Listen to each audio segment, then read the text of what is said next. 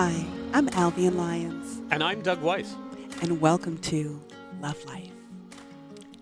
So, Douglas, we have a people factor question today, okay? And the topic is on passive aggressive partners. Most of us have experienced them at some point, that I have no idea what you're talking about. personality type in our lives in some way or another. And our audience members are trying to figure out, one, how do you recognize it? And then two, how do you really cope with it in a way that is mature and loving and, has less carnage and more efficiency and efficacy for that matter. They just want to figure out how can you navigate it in a healthy fashion? And how would you know when you're really kind of up against it? Do you have any clues or cues? Some totems even for our audience, Douglas. Yeah. So how do you recognize that behavior? Well, here's an example of that behavior that I think will be familiar to our audience. So your partner is behaving in a manner that's different than they normally behave. They are unusually quiet, unusually abrupt. It can be either one. They've departed from their normal behavior. And you, being a sensitive, caring partner, say, What's wrong, honey? And you get your head handed to you. Or you get iced out. You get nothing. Nothing. Yep. Nothing's wrong. There's the ice. There's passive-aggressive behavior, folks. And so I'm going to turn to you, Alvian, and say, because I'm looking for more of the sort of clinical background. Why we as human beings adopt this behavior? Because if we're angry, why don't we just be angry? Or right.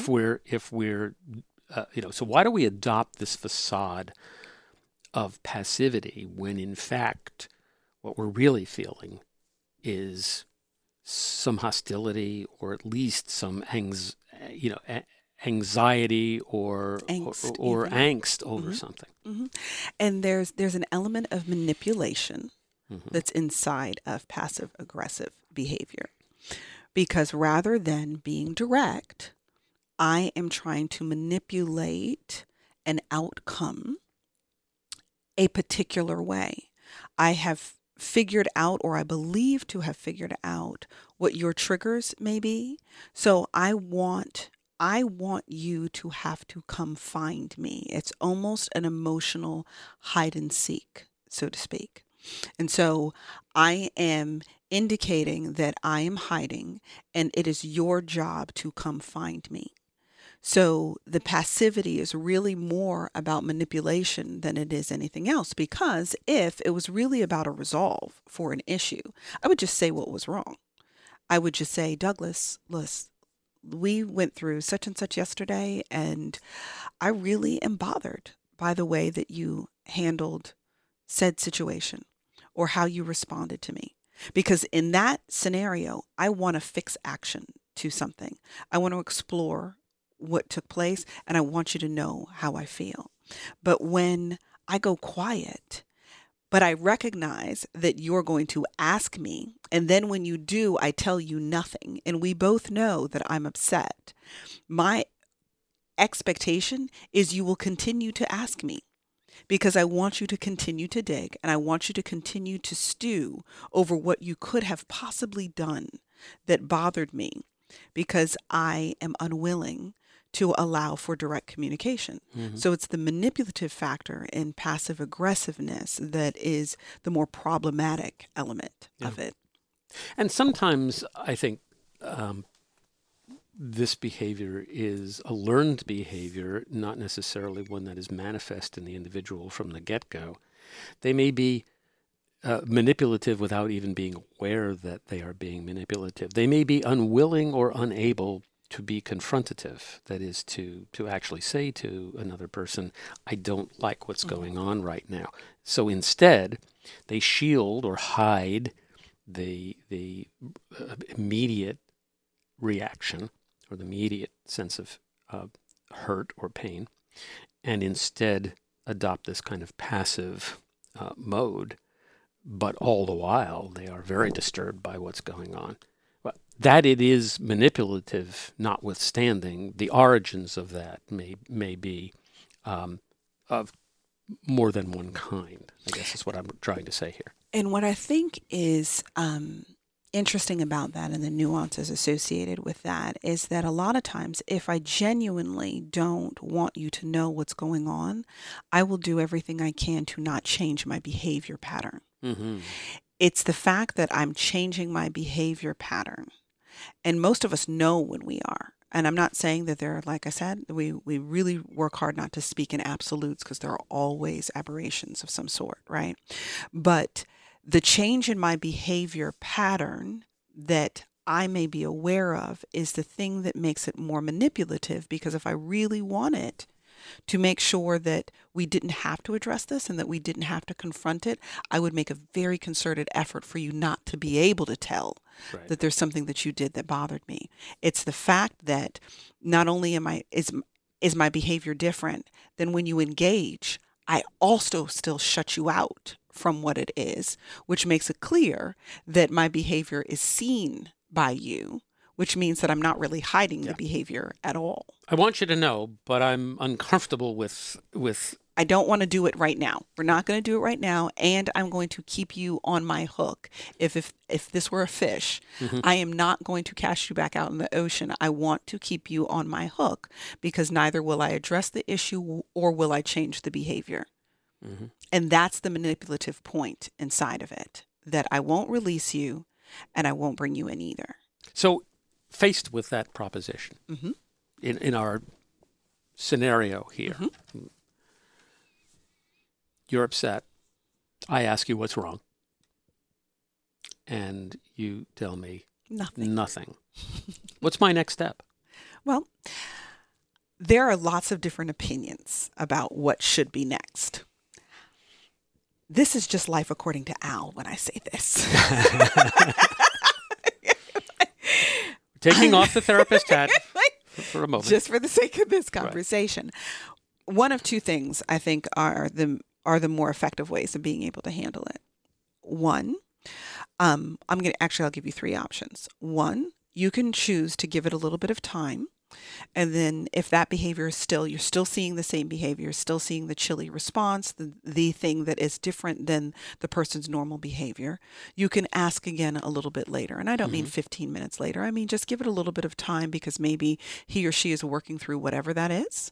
And if you're still finding it's 6 hours later, we're still in this space, you could choose, do I want to do it today? Do I want to let us sleep on it and see what it looks like tomorrow? That is up to you, what your threshold is, because everybody has a different threshold. But you can give it a little time and then readdress it. Two, you can completely ignore it. Because sometimes, if this is a pattern of behavior, I actually have one of my children who, thank God, she's kind of out of it now, but she's a young adult now, but that she used to manipulate that way. She would go to this frosty space because she wanted everybody to ask her what was wrong. And she would stay in that frosty space trying to get the attention that she needed. And as long as we kept engaging, she would stay in that space. But the minute we ignored the behavior and she realized she was not included in what was going on, she would change the behavior to re-engage. And then we would talk about what was going on before. So you have to recognize what may work with your partner or your child in the event of this kind of action. Mm-hmm. And then the third option potentially being just let's sit down. I know that you say that there's nothing wrong, but will you sit with me for just a second? Just to bring all of us inside of the space. And inside of that space, you're communicating to your partner that you have my full attention.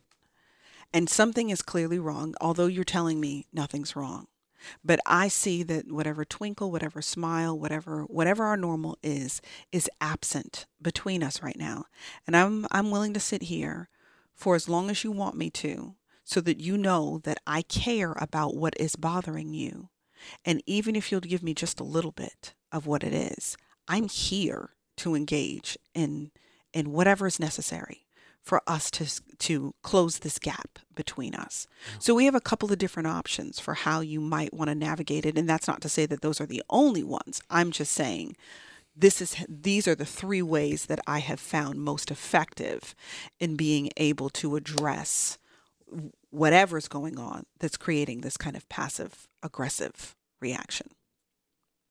Well, I want to add, again, note to the gentlemen in our audience. As a general tendency, we as men often want to fix right now things. And yeah, exactly. We want to fix them, and we want to fix it right this instant. Right now. And that's not always possible. Mm-hmm. So we tend to jump over the listening part directly into the, well, here's what you should do part as we give the unsolicited advice to a person who really isn't looking for us to answer. They're just looking to us at the moment to listen. Mm-hmm. And the answer may be something that both of you have to arrive at, or both of you have to arrive at in time. But whatever the situation may be, it's just not so simple as to say, let me give you the answer to your problem. Right. Because that's really saying, nothing wrong with me. I haven't done anything. This is your problem. And if you would only change the way you are, we'd be fine. We'd be fine. You may not hear that, gentlemen, when you do that, but that's the message you're sending. Mm-hmm. I know. I would definitely agree that some of the most important things in experiences like that, or like this, I should say, are really the sincere engagement, that I really care enough about you to know what is going on. And there is nothing more important to me at this moment than specifically hearing what it is. And it's not about the fact that just know that it has to be you, because sometimes it has nothing to do with you that the partner is struggling with. Sometimes it doesn't.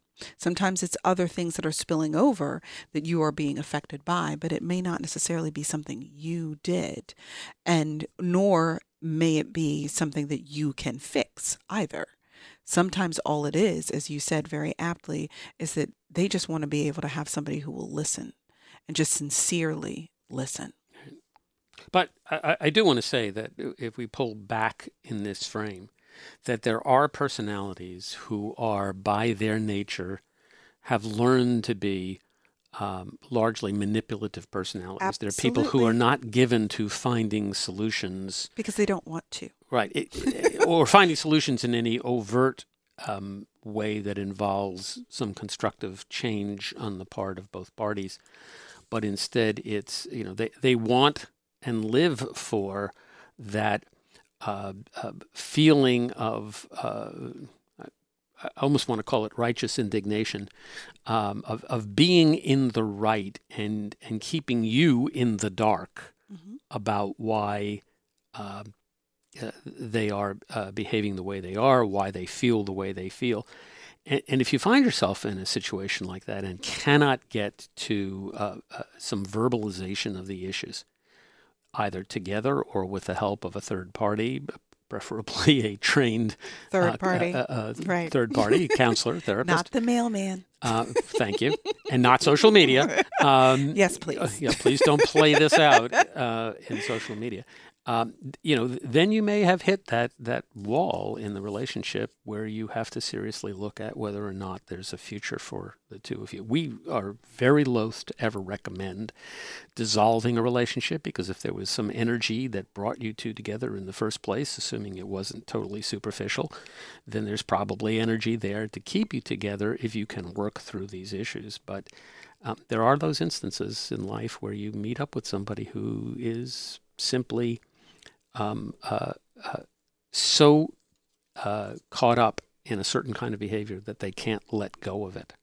And you've got to be willing to love yourself enough to let go for them. That's exactly right. As always, you end on exactly the right note. It's been so much fun to be with you. And as always. We really appreciate you as listeners. We appreciate our wonderful producer, Kamaria, and our recording engineer, Todd.